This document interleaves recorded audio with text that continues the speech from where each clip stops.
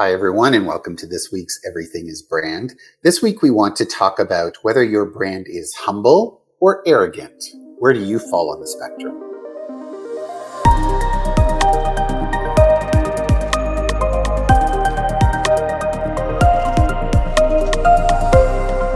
All right. So if we take a look at the meaning of humble and the meaning of arrogant, humble means that you show a modest or low estimate of one's own importance.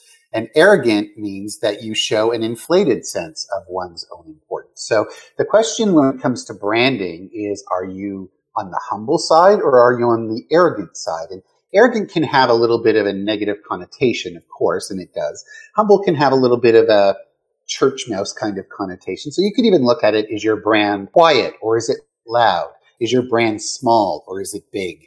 So Jeremy, what do you think? Are there two sides to the branding equation, and how should people determine where they fit on that spectrum? Yeah, I think it's tough. I think there's a lot of factors that come into this. And I think a lot of it is driven by your competitors in the market, for instance, and things like that. Like, I think you try and find your way into the competition, but then from there, you kind of almost driven to be a certain way based on what's around you. So yeah, it's a hard one. I think this is a bit challenging to kind of determine where you net out immediately. I think it's something that grows over time as you kind of navigate the industry and things like that. Yeah. I don't know. What do you guys think? Let me ask this question then to the group. Do brands make the mistake of being quiet when they should be loud, or being loud when they should be quiet, or being humble when it doesn't serve them well, or being arrogant in a way that turns people off? Do brands get it right, or do they not get it right? I think that there are really kind of two things happening when it comes to that. One is actually doing things, right? Like, if you're not doing anything and you think of being humble from that perspective, that's not doing anything. So in marketing, you talked about what those two words actually mean. Thinking that you have something to say and something to put out and that your product is good or your service is good, that's not necessarily arrogant, but it's believing in yourself and what you have to offer and actually putting that out there. Right? So it really talks about being proactive, being active, actually doing something. If you're humble as a brand, you can still be out there and still push your services and your brand and be perceived as a more humble brand.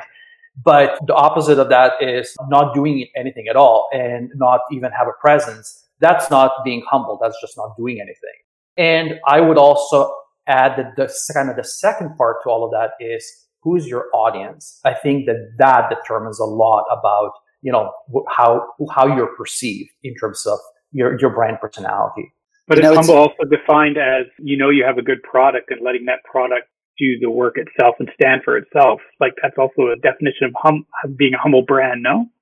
Yeah, absolutely. Yeah. But if you really have a great product and it's well designed, it has great reviews, yeah, you don't have to do as much in terms of marketing, because quite frankly, the buyers, your market, will actually sell it on your behalf, because word of mouth. That's the perception, right? So it will actually help that, which is really ultimately where you would want to be in the first place, so that we're not spending a lot of your own money because your product or service is so great. It's the audience, your buyer, your consumer kind of takes that on and starts spreading it. But don't you run the risk, if you rely on your customers to sell for you, don't you run the risk that they're going to get bored and move on to something else? Like, I think that one of the things that I think is really important about this humble, arrogant conversation is that there are plenty of great products that history is littered with that have not done well. And they've been superior products to competitors in the marketplace. But the scrappy little company that screamed from the rooftops, even if their product wasn't as good, has done better. And I guess one of the questions I would ask is, why is that? And we've seen arrogant brands. And it's funny because we chose the word arrogant for a really strong reason.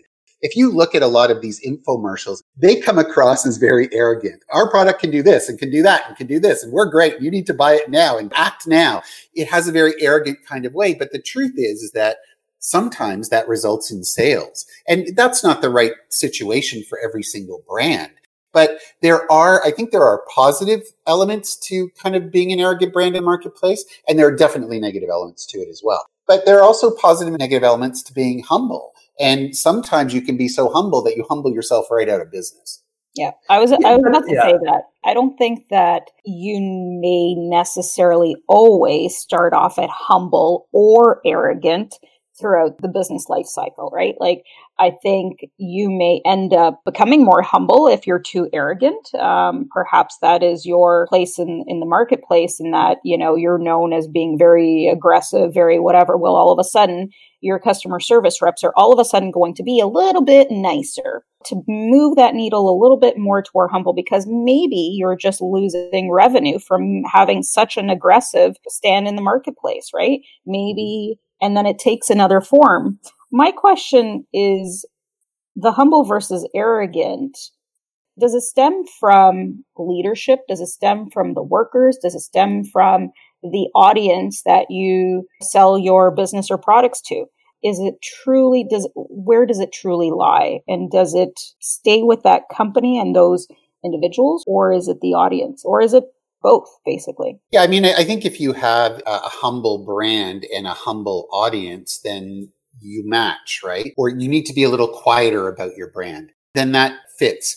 Part of the issue is that, especially now more than ever, there's so much noise in the marketplace. And I think it's fine to be humble, because you can be humble and loud, or you can be arrogant and loud. And I think that, you know, it's not a question of whether or not arrogance or humbleness has a positive or a negative element. I just want to read one thing. When I look up the term arrogance, there's a question on Google that says, is arrogance positive or negative? And it says, arrogance is a form of manipulation. And that's true. So that's not unlike any kind of sales or marketing. Sales and marketing can have a manipulative element to it, because you're trying to get people to do something that you want them to do. And they say here, the essential nature of arrogance is inherently negative. However, it has a positive aspect too.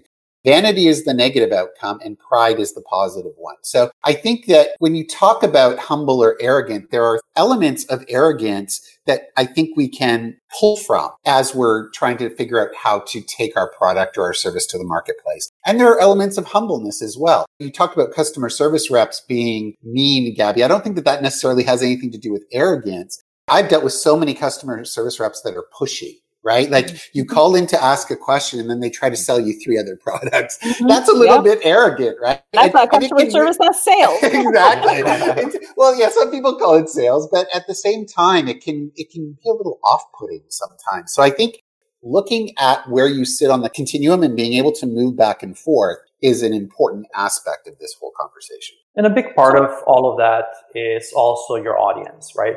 It really depends on who your audience is and what you're actually selling.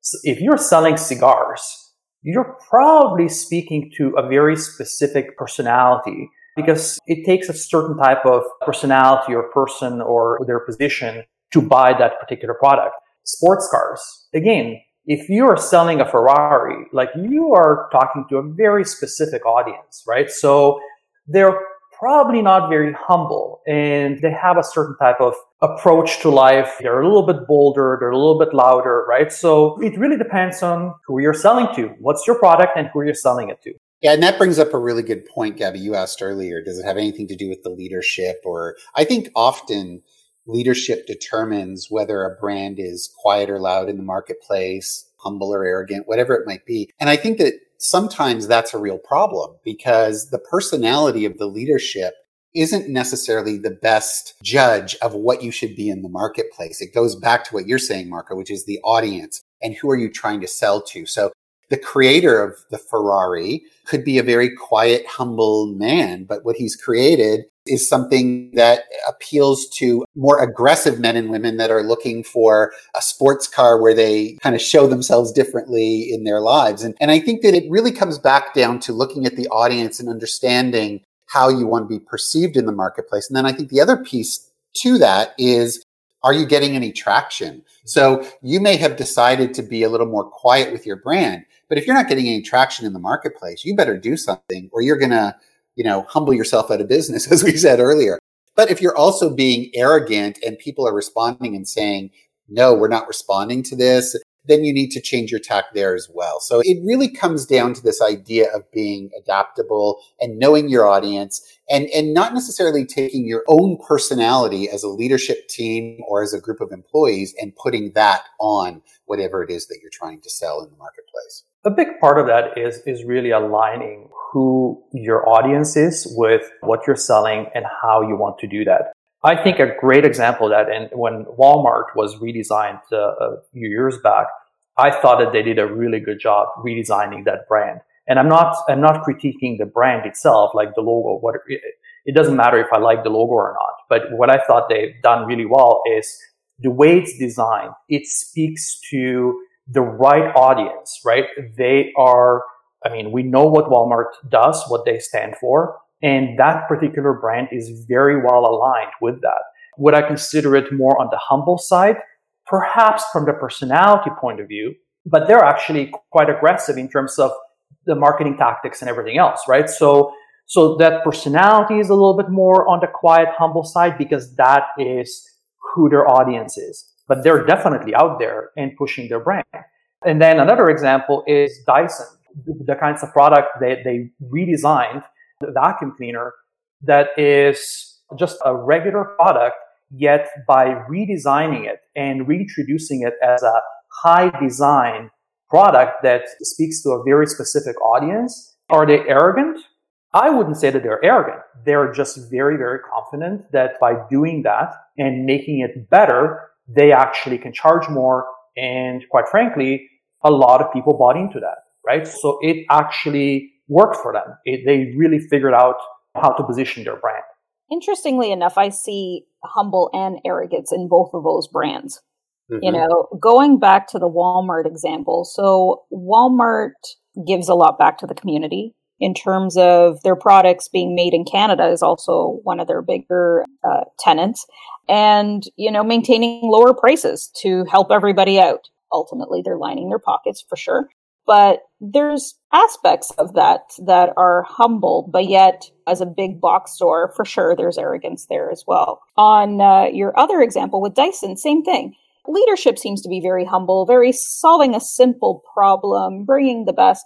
But then, yes, this thing is so good, so expensive that only, a select few niche people can kind of really afford it, right? It kind of goes into that luxury brand area as well, right? But I personally think that company has both. It started off as solving a simple problem, very humble beginnings, but yet price point of that thing may be a very arrogant stance. We've talked about this, I think, even with coffee and Tim Hortons. Did Tim Hortons lose the humbleness that it had? It was always a Canadiana, very local, not really because it's on every corner, but, Canadiana brand. Did we lose the humbleness of Tim Hortons somewhere along the way over the last few years? And are we saying that Starbucks is super arrogant because they provide a premium coffee?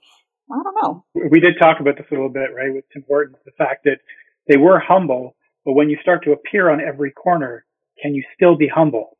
I'm not sure, right? Like, I think that they have to evolve. They have to change based on growing their place in the market. And I think you have to recognize that as a brand as well. Maybe you can't be humble forever, or maybe you can't be arrogant forever, and you have to constantly change with the times.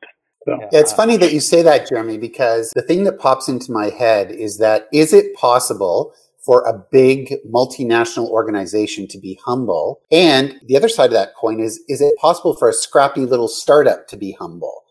Right? Like it's almost like when you're at either end of the spectrum, you have to be a little bit arrogant, whether it's in how you price, whether you're a luxury brand or not, whether you push your suppliers to offer you things at a lower price like Walmart does. And if you're a scrappy little startup, you kind of have to be a little arrogant to stand out from the pack, right? Like it's almost like the ability to be humble sits somewhere in the middle. So if you're somewhere in the middle, then it's a lot easier for you to do that. Now, going back to what you were saying about being both sides of that coin, I think that's another interesting element to this, is that if you're too much of one thing, it's not good. Like, because the truth is that if we meet someone, if we look at brands as personalities, if we meet someone who's overly humble and they never show any other element, we call them a little bit of a a wet noodle, right? Like, it's like, okay, this person is not standing up for themselves. I don't see any confidence. But then if you get, an arrogant person that totally talks about how great they are and how wonderful they are and how much they're going to affect your life, that's not good either. You just don't ever want to be around that person. The reality is that when we look at people, we want that combination of things. We want a little bit of arrogance, confidence, loudness, and then we want a little bit of self-deprecation, a little bit of humbleness, a little bit of the ability to say, oh, okay, I'm not perfect and I'm okay with that. So I think that the reality is that it's not a question of humble or arrogant. I think it's a question of how much humbleness and how much arrogance is the right mix for your brand. Because if you are on either end of that spectrum, you're not actually accomplishing anything. And we see brands all the time that are so arrogant that no one wants to deal with them, or they're so humble that no one even knows who they are or what they're doing or what they offer into the marketplace. So finding that right combination for you, and it goes back to what you were all saying earlier, taking a look at the leaders of the organization. What can you draw from their personality or from their ability to present in the marketplace? Taking a look at the audience that you're trying to sell into. What are their expectations? Are they currently in a humble state of mind? Are they currently in an arrogant state of mind? What kind of mix can you offer and still make an impact to them? And then finally, understanding what your product or service is. If you're trying to sell a product that requires a little bit more confidence, a little bit more loudness, and you're doing it in a humble way, then perhaps you're not meeting the marketplace's needs. And the last thing you want to do is not be able to present your brand in the best possible light in the marketplace. So look at the spectrum. Figure out where your brand needs to be on different kind of things. And as we've talked about in the past, pull the right levers to get the right mix of what you need to be in the marketplace. So it's not a question of humble or arrogance. It's a question of how are you going to mix it up. That's this week's version of Everything is Brand. Join us next week for a new topic, a new conversation. And remember, everything is brand.